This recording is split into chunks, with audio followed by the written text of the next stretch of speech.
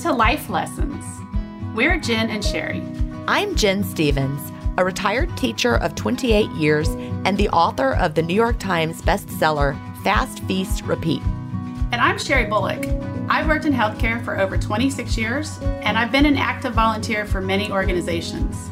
We're both wives and moms, and let's face it, we're the glue that holds it all together in our homes.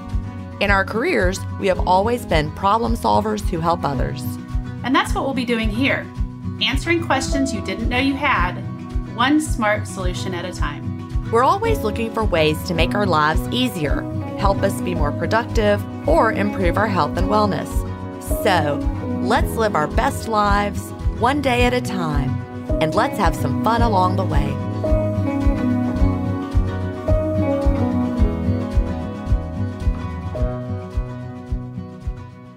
Hi, everybody. We are so glad you're here today. Welcome to episode 37 of the Life Lessons podcast. How are you doing today, Sherry? I'm doing really well. Has it been raining there all the time? All the rain is, time. I've had enough of the rain. All the time. I actually just made a Facebook post yesterday about it with all the funny Alabama rain memes. Oh, really? Oh my gosh. Yes. No. Like we're going to float away. Yeah.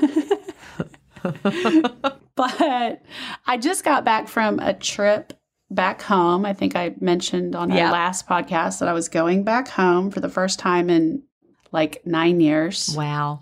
And saw some old friends and stuff, and it was amazing. And I learned a lot. I learned a lot of life lessons. Oh, good. And we might have a future podcast episode about the lessons I learned.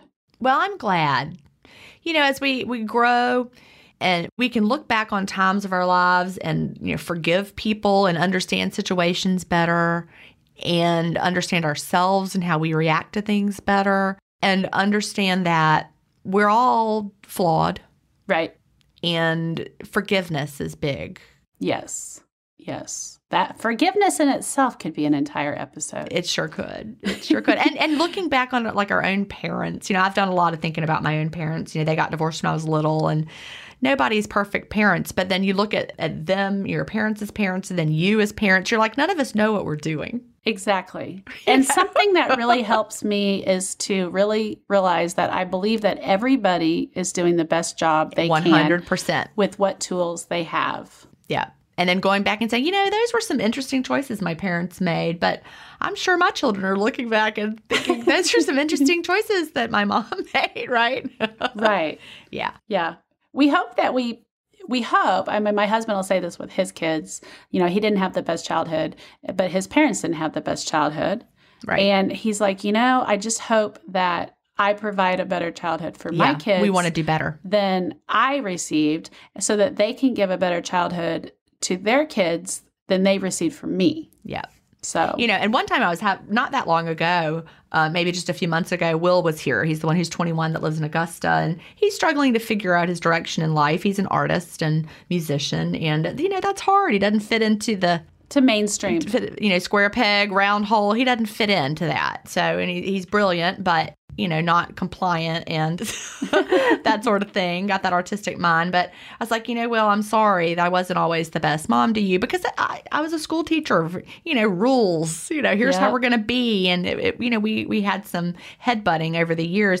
And he's like, I don't know what you're talking about, because when I look back, all I remember is how encouraging you were and how you made me feel like I could do anything. I'm like, oh, thank God. That made me feel so good, because, you know, all I'm doing is thinking of all the times that I, responded more harshly than I should have or wasn't patient. Well, we are our worst critic. Well, yeah, exactly. Anyway, well, I'm glad you had a great trip. I did.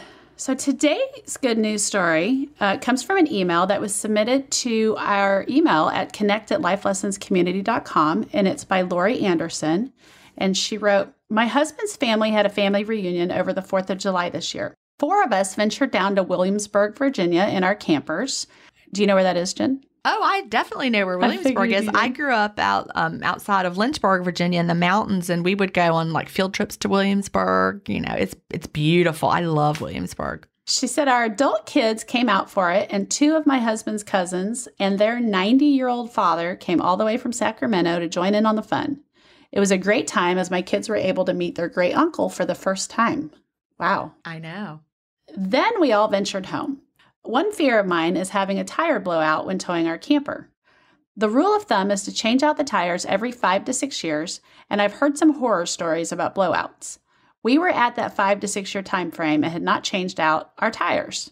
Our camper, which was carrying my husband, myself, and the dog, was headed back home with a 2-night stay planned in Gettysburg. As the senior director of navigation, I was told by my driver husband that he did not wish to take Route 95 or anything associated with it home. So we ended up on Route 15. Just before getting to Leesburg, Virginia, we heard a pop. I asked, was that a tire? Yep. The powers above were with us as there was a single spot to pull over. AAA was called. Thank you, Gemma. And a tow company immediately contacted us. Steve from Double D Towing came out within an hour of our call and helped us with a smile. But before that, not one, but 2 people from Virginia stopped and offered their help. One was also a camper, so they could relate. The other was a grandpa with his 2 grandsons. It was so nice to know that so many people were able to assist us. Note, we did have a spare tire, but no jack. So thumbs up to AAA, the RV Plus subscription, Steve from Double D Towing in Leesburg, Virginia, and the 2 sets of very friendly people who stopped by to offer assistance. Also, we are so thankful we were not on I-95. Somebody was looking out for us that day.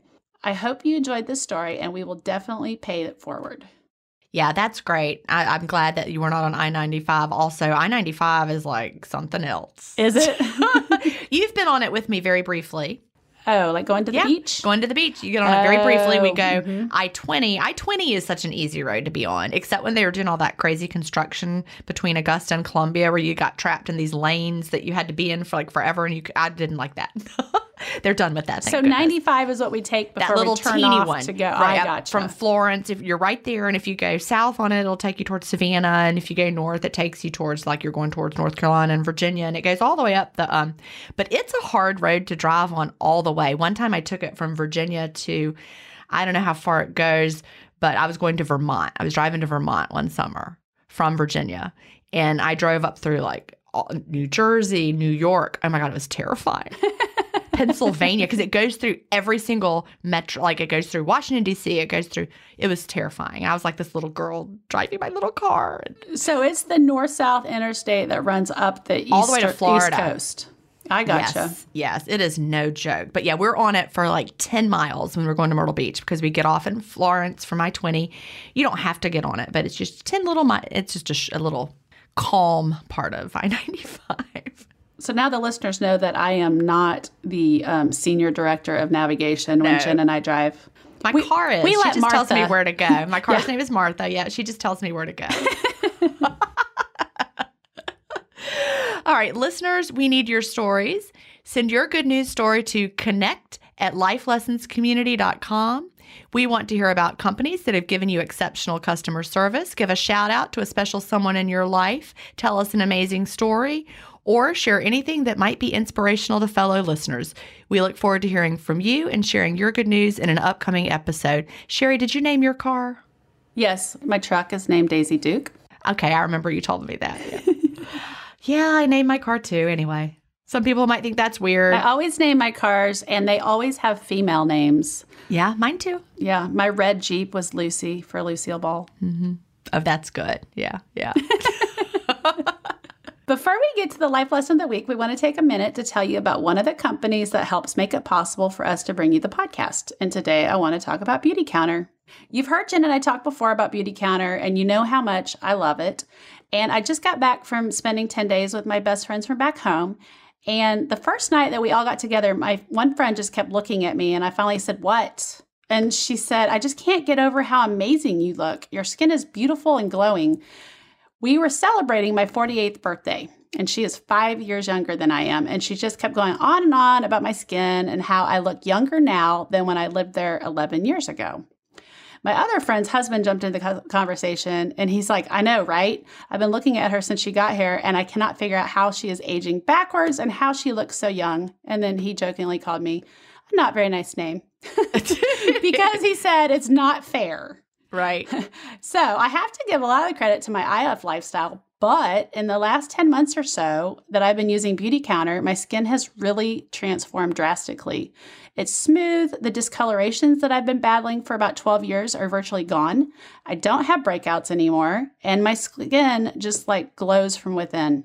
And I will say, it does seem expensive when you first look at it compared to like drugstore brands, but Well, it definitely lasts is. Yes. forever. Yeah. It's so emollient, especially like the tetrapeptide night cream that I use. You just need a tiny dab of it. So like I bought a full jar in December and I still have over half a jar left. And I don't use it sparingly. It's just you don't need a lot. I packed it all up with me to take out of town. Like I had to check a bag because I had to bring my Beautycounter.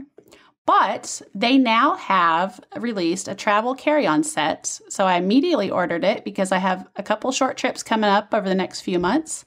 These TSA-friendly travel size bottles are glass, so you don't have to worry about endocrine disruptors from plastic bottles. They are refillable and they come in a stylish reusable pouch. You can check it out at beautycounter.com/Sherry Bullock. I'm so excited because I just got a notification while we've been sitting here recording that they'd have a new mascara coming out, and it's been delivered. Oh, yay! So I can't wait to try it. I'm so excited. Yeah, you'll have to let me know what you think. Yeah. So we'll see. I will definitely let you know. And now it's time for our life lesson of the week. This week, we are going to talk to Mary Joy, the author of the book Codependent Discovery and Recovery 2.0, a holistic approach to healing and freeing yourself.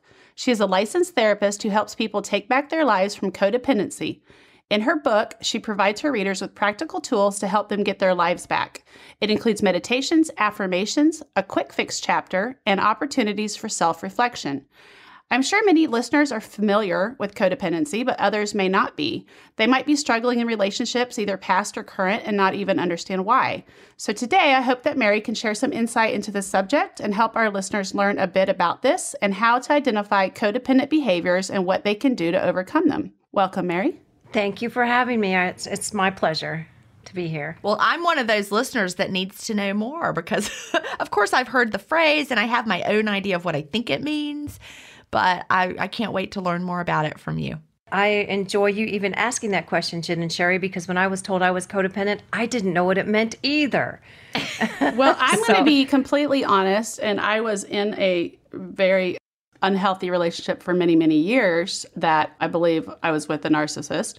And after reading about that sort of relationship, I started wondering if I was codependent. But you know how you put blinders on and you're like, I don't want to know? Yes, and they're very good at deceiving you too, though. Narcissists are excellent deceivers. So when it came to codependency, I was like, oh my gosh, could that be me? But I consider myself a very independent person. So then I would talk myself out of it. But I have come to learn that doesn't always mean you can be independent and codependent, correct? Absolutely. Absolutely. I was one of them. So absolutely can. Yeah. Tell us about, how do we know? What is it? We're ready for some basics for those of us that don't have a clue. I'm going to tell you what it's not. First of all, it's better to tell you what it's not. It's not a formal diagnosable disorder in the American Psychiatric Association manual. It's never been a formal disorder, but it can feel like one because codependents often get involved, as you said, Sherry, with people who are disordered, such as narcissistic personality disorder, or just narcissistic people in general. That's what it's not. It used to mean you were living with someone who was dependent on a substance, and so you were codependent. Now it's expanded to mean you're just losing yourself caring for others. And the symptoms of it are people-pleasing, approval-seeking.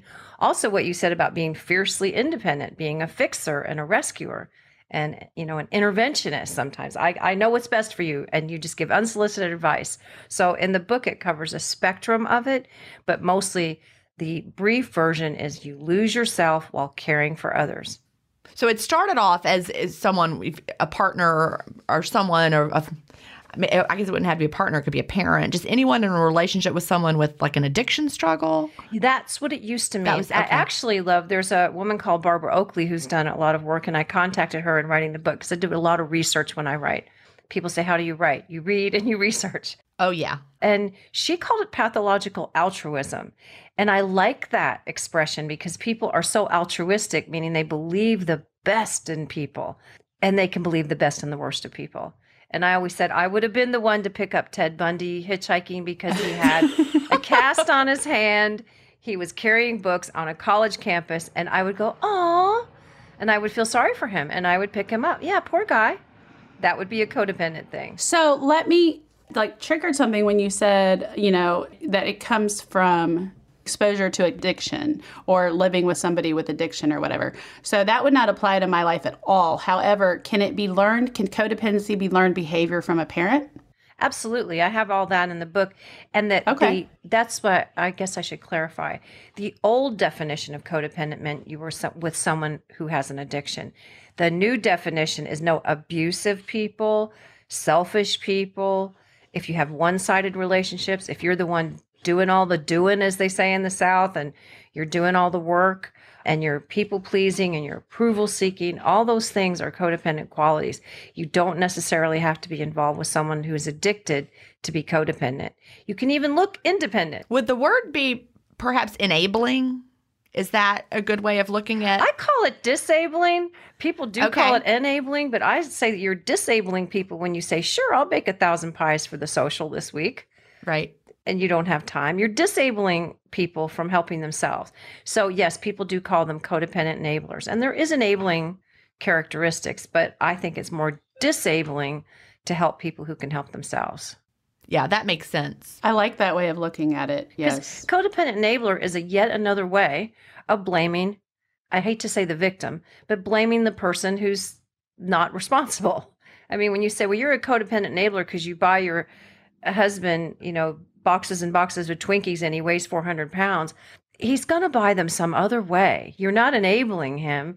You just are doing something nice that he wants that he's going to get anyway. So do you see how people will blame someone who's codependent for someone else's issue? Yes. They're blaming the person for the overeater's problem. That's why I say they're actually disabling. I let up on the person that's being called the codependent. That makes sense. I like that. I do too. Because you're right. You cannot be responsible for someone else's choices. No, and I did an internship in a drug and alcohol rehab, and when I heard that codependent enabling, I said, it struck me, I was in an internship, so I had to be a good girl, and that's when I heard I was codependent in that environment, but it just struck me as odd when I would hear the family gatherings in therapy, and the families would say, well, I'm the codependent, and they would blame the person, well, did you buy him liquor? They're going to get liquor somewhere. Whether you buy it or not, my question was, did you put a funnel down his throat and pour it in there and make him drink it? That would be enabling. Right. Okay. So it used to stick me. I felt so sorry for the person who was being called the enabler when whoever it was going to go get their own liquor, if that makes sense. Well, and I don't know, I could be wrong. You can give me your input. You're the professional. Sometimes codependent behaviors. So did you buy him alcohol? Well, maybe the alternative was going to be way worse than that person going to the store and buying another 12-pack of beer. Maybe the alcoholic was going to get in their vehicle and drive there themselves. And you were trying to mediate that situation and make it less dangerous or, lessen a potential negative outcome. Now you completely understand it, Sherry. Thank you. That's exactly right. That is so right, because is the guy going to go buy Twinkies and pizza and fried chicken? They may, yes. And a quart of ice cream. And without people finding out the whole story of what's going on, they're just making assumptions, which is never a good idea. Because assumptions are judgments in disguise. Mm-hmm. And they're harmful instead of helpful. So how does someone know, what's wrong with codependency? What problems does it cause for us? How does it make us struggle? That sort of thing. Well, you give until you give out. And in the healthcare profession, there is a diagnosis called burnout. And I would say a lot of codependents definitely qualify for that. And that is a diagnosable, billable on insurance, coded illness.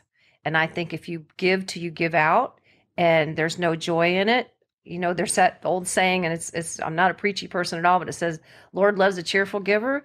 Well, it took me a while to go, if I cease to be cheerful, I might be giving too much. I might be giving till I'm giving out. And in the book, I cover the roots of some of that, because you can be of any faith and have that same thing.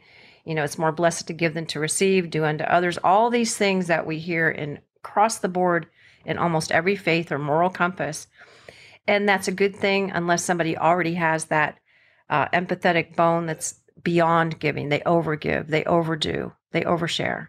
Well, I think a good gauge of are you overgiving, are you overdoing, is when you start to feel bitter about it or angry about it or feeling like I'm not getting anything in return, I'm doing this all by myself.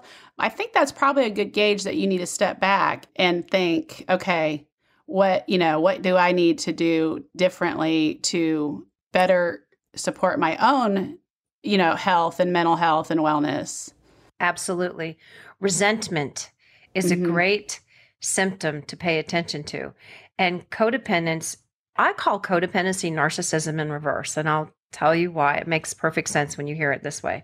Narcissists are focused on themselves, and codependents are focused on everyone else. So if you give to the point of resentment, and also you get false guilt if you say no. So you give to resentment and you get false guilt if you say no. So you give until you overgive, and then you go, this is the thanks I get, because you are giving to get. You are giving out of a place of wanting to stay connected to people and being thought of as a good person. You have to change your intention and your motives for giving. If you give, you need to give with no expectation of return, or you might be codependent. That doesn't mean that people that give and expect something in return, that doesn't mean they are codependent, but it certainly is one of the things you need to look out for in your giving. If you look at your checkbook and you spent more money on other people than you do on your own needs, I have a whole chapter on financial abuse because that is one of the greatest ways to know if you're codependent. Follow that money trail. It will teach you a lot. Yep. Does that strike a bell with you, Sherry? Absolutely. Absolutely. My ex spent money faster than he could make it or I could make it. And it was always, well, if you don't let me buy this, I'm not going to be happy, or I am going to leave, or I'm going to commit suicide. And so you would find ways like, okay, well, we can't afford that, but what about this? Because for me, it was like, okay, well, if I don't get him this, it's going to be something else. But what I learned over time is it's always something else, to the point that he drove me to bankruptcy twice. It's never enough. I lost two homes. It is never enough. You and I had the same husband. Did you marry him? Wow. Yeah, O Magazine wrote about that relationship. I always said, if you have $5, you spend 10. If we had 10 million, you'd spend 20 million. It didn't matter. Well, and the saddest part was I couldn't see it. I could not see a lot of this behavior until I stepped away from this relationship. And then in retrospect, you look at it and you're like, what was I doing? I'm a smart person. Like, how was I manipulated like that? And the other thing in retrospect, he wanted to keep me broke because that was a way to keep me. So it was, well, you can't afford to live on your own because you have all these bills. Well, guess what? He had awful credit and I had better credit and I had a better job. So all this stuff would end up in my name. And then he was like, well, you can't leave because you can't afford to live on your own. And I believed that lie for a long time. And I can't tell you, getting out of that relationship, I'm richer than I've ever been. And I don't mean just in money, emotionally and everything. So well, this tells me right here, Sherry and Jen, because there's 2 out of 3 of us that have suffered this. That is exactly the story of my marriage. I put little snippets of it in the book. They're always asking you to co-sign loans or use your credit cards. The 2 major ways people use you as a codependent, they use you usually financially, like you said, Sherry, or they keep you in poverty so that you can't leave because they're driven by a fear of abandonment, and codependents are driven by a fear of abandonment and not wanting to be alone. Okay, that's so interesting. It's a very symbiotic, toxic relationship. Can I just tell you something? I just diagnosed myself as not codependent. Yay! I didn't know. I was like, maybe I am, and I just don't know it. Yay. Yeah, that's not me.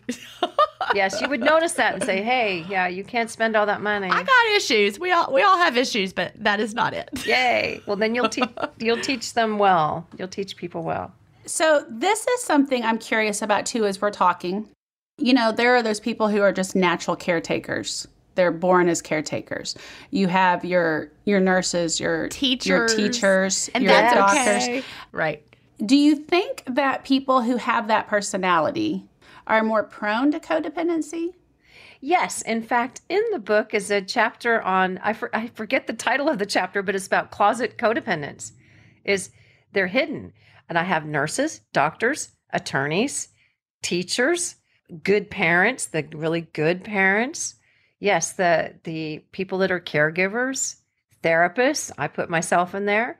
And if you don't learn to self-care, you can become completely codependent because, people will say, can I come in on weekends? And I used to come in on weekends. Occasionally I will, but my phone is off at 8:30 or 9 o'clock at night.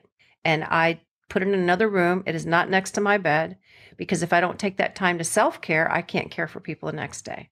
So, but caring for people doesn't mean you're codependent. Oh no, that's compassionate. But if your compassion turns to a compulsion to give, and you feel guilty if you don't give, or people have coerced you, because Sherry, how your husband probably did it is using sympathy and your empathy. And we have people that are empathetic have a very large prefrontal cortex activity with empathy. And it makes it very dangerous because you can fall prey to that. But if you're aware of your feelings about yourself, that's why the codependent has to pay attention to their own feelings. I always tell people, pay attention to your tension, and with intention, seek and then speak your truth. And I say that to rhyme. You can tell I used to be a songwriter because it really helps people get that. Because so many times a codependent will go, well, what do they think of me? Or what are they going to think of me if I say no? How do you feel about you when you're just about to say no when you mean yes and yes when you mean no? So no, being compassionate is not codependent. That's what the whole book teaches. I'm not here to change people's personalities or their compassionate giving. It's how to give and live well. You can give and still live well. As you learn, Sherry, I'm wealthier in every way, just like you are. From getting away from someone who made me believe that you can never make it on your own. How are you going to do this? I went back to school and I learned I was codependent from a professor. So the root of a lot of it is approval seeking, being codependent. Well, it's also, some of it's neuroscientific. You can be born that way. You actually can. And then you can also learn that behavior from parents or early caregivers. I got a message from my mother that her parents were from Italy, so it was an old school method that women were put on this earth to serve men. I'm grateful that my father gave me the other message of act like a lady and think like a man, which was also helpful, but how duplicitous was that? Right. And so I'm a natural born people pleaser, which is great for performing, but not great for being a kid and trying to please both parents. So those mixed messages, I constantly vacillated back and forth between being what you said, Sherry, being independent, I can do anything a man can do, and then being codependent and saying, no, I'm supposed to serve men. It was very conflicted. And I had to learn how to decipher all those messages and kind of deconstruct them to reconstruct my life. I think back on my life, and I had a brother who was born with congenital heart and lung issues, and he was older than me by a couple of years. But somewhere along the line, I became his protector. He couldn't play with the boys in the neighborhood because he was more fragile, and I was the tomboy. So I went where he went, and I did the boy things he couldn't do while he watched on the sidelines boys can be mean and they'll tease. So I would try to take the attention off of him and kind of live for him a little bit. I know that sounds kind of weird. And, so I think back to that. And then, when like my mom was to leave the house and leave us home alone, I was the one in charge, right? Even though I was the middle child. Yes. So I was the one in charge. I had a younger sister.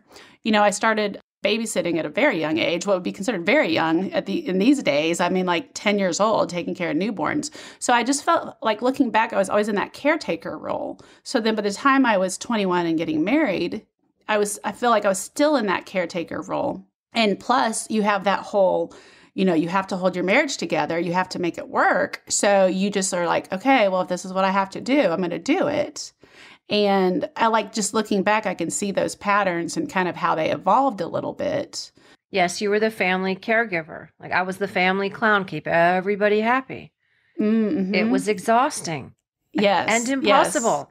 And there was abuse in my family. And I was a psychiatrist child. So just like being a preacher's kid, very similar dynamic. Most people know that dynamic. Preacher's kids can't be bad. Psychiatrist kids can't have any problems. They can't be molested. They can't be abused. They can't go through any of that stuff. So you learn to cover up and take a fall for people. And I covered that in my book. So that is another way you can learn that is by trauma. Many traumatized kids take on the shame of the perpetrator, and in doing so, carry that into adulthood and into their attachment styles. Is I have to just take it because isn't that tragic? It's tragic. And that's why I have such a passion for what I wrote, because it's different in the fact that I just expose the roots and hope that people can relate to how to get better, because the good news is you can get better. Those are just things that happen to you. They don't have to define the rest of your life. What are some things that someone who, if they're like, oh my gosh, this sounds like me, of course, if they think it sounds like them, they should get your book, Codependent Discovery and Recovery 2.0, A Holistic Approach to Healing and Freeing Yourself by Mary Joy. And by the way, I had to ask at the beginning before we started recording, Joy is her last name, Joye, because we joked about how that's like in the South, that would just be your first name and your, Mary Joy. Oh, yes. Mary Joy what? Mary Joy what? Yeah, Mary Joy what? Yeah, Mary Joy what? But if someone's like, this really does sound like me, they need to read your book. But if someone knows it's them already, they're not sure, they need to figure it out. But if they know, yes, this sounds like me, I need help. What's the hope for them? How can they recover, even in the middle of, a relationship that they're struggling in? And can they save that relationship and recover at the same time? It depends on the nature of the relationship. If it's really, really abusive, no. I would be remiss to say that. Can you have an exit strategy? Number one, and I'm sure, Sherry, you may have done that. I know that's what I did. My exit strategy was getting an education. And education was liberation. And there I found out I was codependent. So it was years of unraveling that. Ask for help. Codependents never ask for help. They don't. In my drug and alcohol class, I mean, it's a semi-humorous story, also not something you'd be proud of. But as a therapist in an internship, they have a ropes course that you have to get on. And we had to do it with the patients that were addicted. Everybody got off that ropes course. You're blindfolded and you're going on a ropes. It's a maze and you can't get off. The secret is you can't get off. There's no way off. And it's 2 hours long. So about an hour and 45 minutes into it, after the instructor said over and over and over, you can ask for help if you need it, but whisper to me when you ask for it. So I raised my hand and he came over and I said, is asking for help the way you get off? And he said, are you asking for help? And I said, I didn't say that. I said, is asking for help how you get off? And he just started laughing and just like you are. And I said, oh, okay, now I get it. And then after the course, he said, these 2 nursing students and this therapy student are the codependents in your life. They will kill themselves and they will give until they give out and not ask for help. You all asked for help immediately. They didn't. So that was a big learning experience. So education, number one, because education is liberation. And then number 2, to really understand the neuroscience and physiology of codependency. The vagus nerve is something I covered in the book, that reactivity, that tightening in your chest when you want to say no, but somebody's just coercing you. Oh, you make the best meatloaf in the world. Can you make that for me? It's like, no, it's like you don't have time. So if you feel that tightness in your chest, pay attention to physiology. And then I do have meditations and affirmations and things to start rewiring your brain. I think that neuroscience chapter is so important because it builds on every other chapter of teaching people to retrain their brain. They will, when they go from codependent to more independent, they will feel selfish. When a codependent walks in my office now and they say, I feel so selfish, I feel like I'm the narcissist now, I go, welcome to your healing. Oh, yeah. That is that tipping scale. They have just gone from being a doormat or a controlling, kind of nagging person into healthy and taking care of themselves. And it feels selfish because it's so unfamiliar to them. So hopefully that kind of explained the steps of education, physiology, and then to rewire your brain and to be conscious of your subconscious so you can change that reactivity. If there was one tool, if there was one word, one tool that people need to learn to recover from codependency, do you have that word in your mind? Yes. What is that? They may not like to hear it, so I will say it in 2 ways. If you don't like the word meditation. If you don't like it, I understand. So in lieu of meditation, use your imagination, because meditation, truly guided meditations, and I have YouTube ones they're not all uploaded yet, but there's one at the end of every chapter. They're really just imaginations. Do not imagine what you want for other people. Imagine what you want for your life, what you do want, what you don't want. Because at the end of each chapter too is a life list, and our life lessons. So every chapter at the end has what you don't want in your life and what you do. And at the end, you're only left with what's right, which is exactly how I recovered. Because I did meditate. And if you don't like the word, just imagine for 5 minutes. Right. What kind of house You're do I want to live in? visualizing. Yes. How do I want to get those credit cards out of my husband's hands? How do I, your brain will help you if you think about you and not complain about, my husband's spending too much money. That's focusing on the problem. Start focusing on the solution and what you do want. And your brain, I'll spare you the neuroscience lecture, but your brain will help you seek that answer. Well, and you will find it. Phrase, so imagination. The power of the pause. Yes. And it can be used in so many ways. Yes. But when you are, frantically clawing your way through life, it's really easy to ignore what it is you want or what it is you need. And taking that pause, the meditation, imagination, whatever it may be, it really forces you to sit and think about where you're at and where you want to be and what changes you need to make. So I think that's really powerful. Yes. So if you don't like the word meditation, just use the word imagination. Just 5 minutes of sitting back if you're exhausted and just saying, what did I do to have this happen? What can I do to undo it? And how can I learn from this and move forward? That took me 30 seconds. That last part is so huge. Yes. What can I learn from this and then apply moving forward? Because that's really, all the experiences that we go through, if we just would think about them like that, what is this teaching me about me? Because really the only person you can control is yourself. You can't control what someone else is going to do at all. You cannot, that, as a parent, I've got a 21-year-old and a 23-year-old. And that's the hardest lesson, is realizing that you cannot control what they do.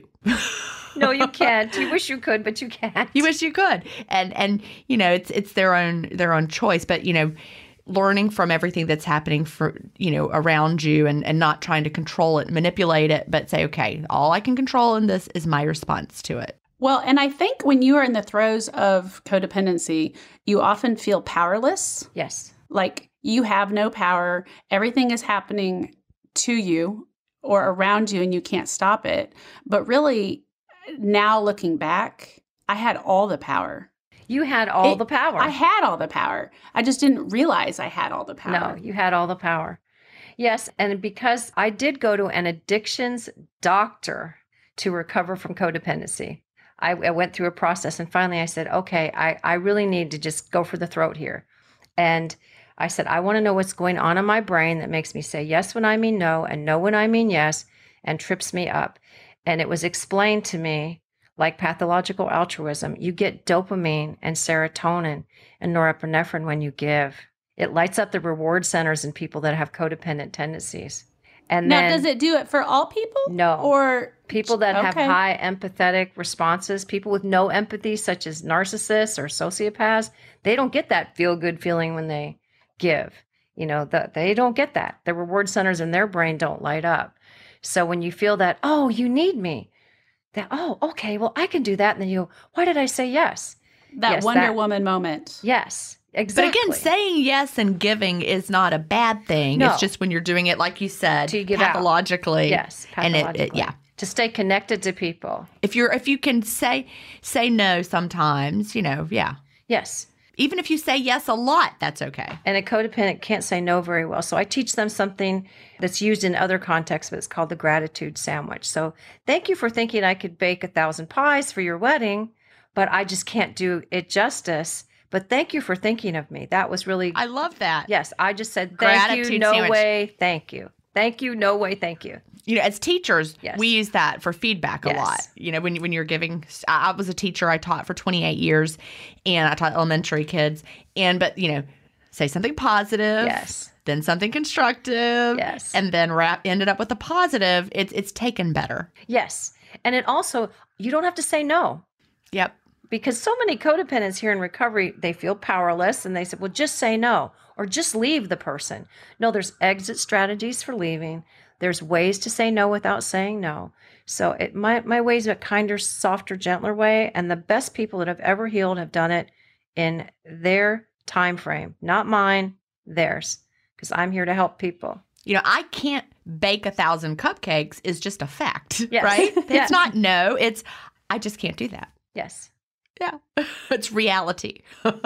When saying no, I feel like I might be guilty of this. Is it necessary to give a reason why you say no? Ever? No. Okay. But that said, tell that to someone in codependent crisis.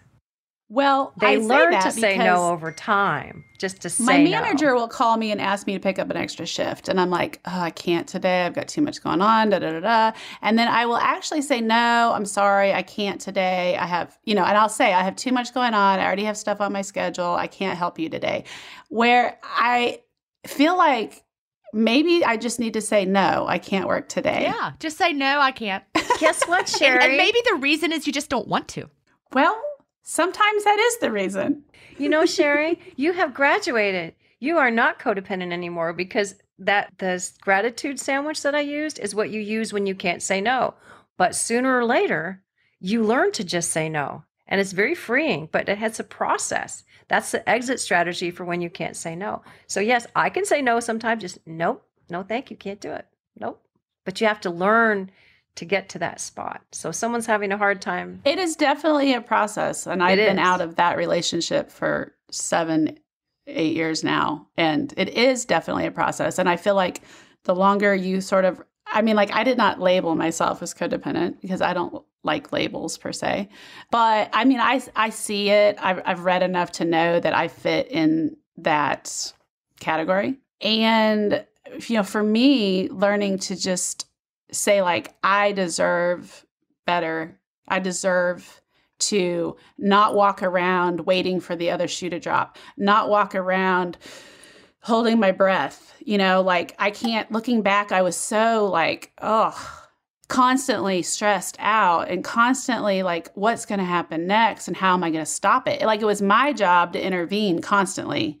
And I don't have that life anymore. I just get up and I take care of what needs to be taken care of. And I don't either. I do see some creep here and there, but I think once you're aware, then you're able to be like, no, that's not healthy for me. No, when you're self-aware, you can self-care. And back to the doctor that taught me that, he said, don't ever call yourself a codependent again because you'll call it in. Oh, He's an addiction specialist. He doesn't like the model because he believes it's an illness, and it is. He doesn't like the model of, hello, I'm Joe, I'm an alcoholic, and you haven't had a drink in 20 years.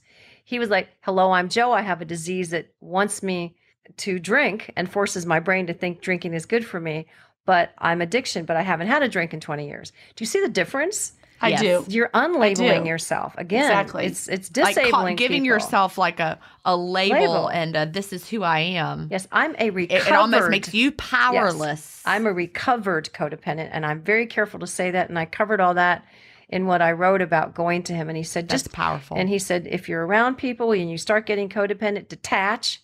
And he said, detach like a Buddhist, so that law of detachment that they have. Right. He explained it to me. I did not know about it.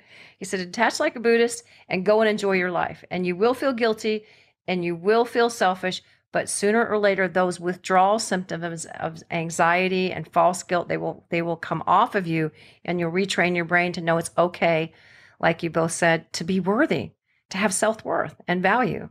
Right. Yeah. And you start to realize that you matter just as much as the other person. Yes, especially giving people matter because the world needs more giving people, but they need to receive to give. You cannot give away something you don't have. You have to receive. Right. You can't pour from an empty cup. No. Yes. Yeah. We did an entire episode on self-care. And it was amazing how many people wrote into us, and we poll our community before we do a lot of the episodes and ask them, what do they need help with, or what are their thoughts on this or that? And so many people just said they feel so guilty if they take an hour a week to do something for themselves because their kids need them or their husbands need them or, whatever. And I feel like this is a plight on society today. Yes. To not take that time. That's what we teach our children. We teach our children. You've taught your children 2 lessons if you completely give till you give out with them. You've taught, and it can be anything in between, but the 2 major lessons are one child might get entitled. That's the scary one because that's the narcissistic kind. And the other child might believe, as you did, Sherry, you got to be everything for everybody. You have to do it all. So those 2 major messages can cause, some dangerous attachment issues in adulthood. But yes, we just need to tell people that everyone matters. We all matter. We all matter. And yes, I still slip up and do codependent things, but I'm aware of it. When you self-care, you're self-aware, right? And then you can better help others. I'm glad you all have done one on self-care. That's wonderful. Yeah. So tell our listeners, how can they find your book? Where is it available for them? August 31st, of 2021. It'll be available wherever books are sold. It'll be in bookstores, but also every major book outlet, Barnes & Noble, Amazon, all online outlets, Indie Books, Books A Million, they all have it. And I'm assuming they can pre-order right now? Yes, they can on Amazon. Okay. And other. Okay, perfect. And HCI Life Issues Publisher, they're wonderful. You can also just go to their website. They have lots of other titles too that might be of interest to people that are interested in self-help. So our podcast that released today was actually with an author from that publishing. Oh, they're wonderful. For that publisher. And he was wonderful. It was a wonderful session with him. We really enjoyed talking to him too. So this episode comes out on August 11th. So if you're listening today, I really suggest that you get this book. I have it. I got an advanced reader copy. I was lucky enough to get that, as did Jen. And go ahead and order it and see what you can do to really improve your life and your relationships. And I hope it helps a lot of people help themselves. Absolutely. So they can better help each other. Because again, I think a lot of us are confused with not knowing, is this me or is it not me? And, when is giving okay? When is it not okay? And so I think it could just help people figure out themselves. Yes, to Absolutely. navigate their own healing. Yeah. Exactly. And it really is a self-help experience because they're writing a lot of their own healing experience. Right. So thank you, Jen and Sherry. It's been great to share this with you, and hopefully it will help a lot of people because nobody needs to suffer like this anymore. No. Not at all. Thank you so much, Mary. Thank you. Before we get to the listener-led lesson of the week, we want to take a minute to tell you about one of the companies that makes it possible for us to bring you the podcast, and that is Sunlighten Saunas. Jen loves her Sunlighten Sauna so much that we paired up with them to spread the word about the benefits of regular sauna use and to provide our listeners with a special deal. Many people are not familiar with all the health benefits that regular sauna use provides, so I want to start by going over a few key facts about that. Saunas help your body detox from heavy metals, medications, and hormone disruptors. Studies have shown that they help to boost your immunity, which is especially important. They decrease inflammation by increasing blood flow to every part of the body, and they penetrate muscles to relieve aches and pains. Saunas also promote healing and improve cardiovascular health. Regular sauna use can improve fat burning and boost metabolism. Saunas also mimic the endorphin release of exercise, and they promote relaxation in users. Sunlighten was founded as a result of a personal healing experience with infrared therapy. For more than a decade, the founder suffered from chronic illness and relied on traditional medicine to manage his condition. It was only when he discovered infrared saunas that he truly began to heal. Jason founded the company in 1999 to help make more people aware of the remarkable healing power of infrared that he personally experienced. That's really what sold me on Sunlighten.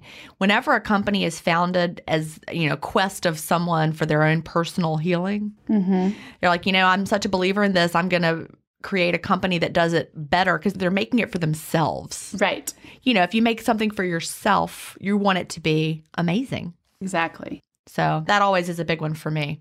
If you want to learn more, you can visit lifelessonscommunity.com and go to the Shop With Us link, and you can take advantage of a special deal on Sunlighten Saunas. They have many different sizes and options that will fit your space, no matter how large or small it might be. Yep. And I have a 3-person sauna, which is really just right for me because I can lounge. But when Sherry comes over, we can both get in there and it's not like weirdly awkward. Like not we're really at all close together. No, yeah. we have personal space in there. We do. All right, so next we have a segment we call our listener-led lesson. It might be a life hack, a book recommendation, a special recipe, a kitchen tip, or anything along those lines. Today's listener-led lesson comes from, oh gosh, how do I pronounce this? 2 Oregonians? Maybe. That sounds better than Oregonians, which is the way I said it in my 2 head. people from Oregon. Let me just say it like that. You wrote it. Anyway, 2 people who live in Oregon. And they are both egg related, which is exciting because I do love eggs. Me This too. is from Lori in Oregon. She says, my favorite scrambled egg trick is from Jacques Pepin. Is that how you say his name? For smooth, silky eggs is to save a bit of egg when you put them in the pan. Keep stirring, never letting them stick to the bottom. Then right before they're done, add the remaining egg and a splash of heavy cream, not half and half. Stir like mad, and they are like silk. Now, for me, also, I want to add to that, Sherry, with scrambled eggs, I can't remember. I think it might have been Julia Child. I watched her make scrambled eggs one time. Mm-hmm. Also, the French technique. Cook them low and slow. Yes. So low and slow that you don't even know that they're even cooking. Exactly. Like the lowest possible setting, and just stir and stir and stir. And then I realized why I hated scrambled eggs. They were It's always because of the way my overcooked. mother made them. Yes. They would all be spongy, and like dried out and weird. Yes. Yeah. And then they weren't good. Spongy eggs are the worst. They are the worst because she would cook them, I guess, on high. I don't know. Throw the eggs in, boom, they're done. No. Yeah, if your scrambled eggs are starting to get any brown on them, your temperature is too high. Cook them low and slow. All right. And Janine says her tip for keeping over easy eggs from sticking is to remove them from the burner immediately after flipping. And also for fried eggs, low and slow. Yes. That's another, when I would post my meals in the Facebook group back when I was on Facebook, people would often be like, how do you make your eggs look so perfect? I'm like, because you just cook them really low and slow. You're not an over easy girl, though, are you? No. Yeah. I do like mine over easy. And Chad I did does. try her technique yesterday. Did it help? I threw a couple eggs on my dinner. Yeah, it did. I actually was able just to sort of flip them out of the pan on top of my meal. So That's good. Yeah, I do. When I make fried eggs for us that are going to go on top of a dish, I take mine out and then I flip Chad's over and have his be, because he likes just a little more done than me. But so mine were pretty because they were sunny side up. yeah, I don't leave them right. I would say I don't leave them over very long, just enough, just a tad. Yeah. But I wait till they're completely, the whites are set, and then I take mine off. But I need that runny yolk. Yeah. I don't like the over easy. I want it to be sunny side up, but done. at the end of each show, we share a motivational quote from a listener, and today's is from Lisa. She said, time passes so quickly, you literally do not even notice it until it begins to show. So don't wait to use the good china, go on the trip, eat the cake, watch the late movie, read your favorite book, and take a chance in life. The time is now, because tomorrow is promised to no one. That's huge. Yes. Use the good china. Absolutely. That one jumps out at me, because how many of us have stuff that we have shoved in the back of our cabinets? We don't ever use it. Yeah, well, and then there's me, who I have wanted Fiesta ware for like 20 years. And I kept saying, I'm going to wait till I don't have any kids in the house. And then I remarried, and I now have bonus kids, and my youngest is 8. And I'm like, am I going to wait 10 more years to get my Fiesta ware? Can I tell you something about Fiesta ware? That's what you want if you do have kids. It is indestructible. I've got Will, and that was like hard on everything. And it never one time, I never have had a piece of Fiesta ware chip. Well, that's good to know. Yeah. I mean, like sometimes someone would drop it on the tile floor, very rarely. We've broken very few pieces, but you literally had to drop it on the floor. If we didn't chip it, it is good stuff. I mean, literally not one piece is ever chipped. My 50th birthday wish list. I love it. It makes me so happy to open the cabinets. And then here's something about me. I'm a little insane. Sherry knows it. Do you know the thing I'm going to say about how I'm crazy? Yes. You can say it. You can say it. Jen has 4 different colors. Yeah. Red, yellow, blue, green. Yellow, green, and blue. And she stacks them in a pattern. I do. And they're actually, they have their Fiesta name. 2 scarlet, then 2 sunflower, 2 cobalt, 2 shamrock. Then we repeat, 2 more scarlet. So every time I go to the beach and Chad doesn't go with me, I come home and my cabinet is all messed up. Oh, And the very goodness. first thing I do the next day when I unload my dishwasher is take them all out and put them back right. Hmm. It just looks so much nicer when it's like, in its little order. So now everyone knows a little bit more about me. I would just be happy to have the dishes out of the dishwasher in the cabinet. They got to be red, yellow, blue, green. But it's also very helpful because I'll be like, where's that other green saucer? Because I know that I'm missing one. And I also have like a separate cabinet where I have like the extra spillover that doesn't fit the pattern. But I'd be like, all right, where's that bowl? It's missing. And then, oh, Lordy, we all got our issues, Sherry. But live your life. That's what right. this comes down to. Absolutely. So listeners, thank you so much for joining us today. Make sure to join the Life Lessons Facebook community. It's called Life Lessons with Jen and Sherry.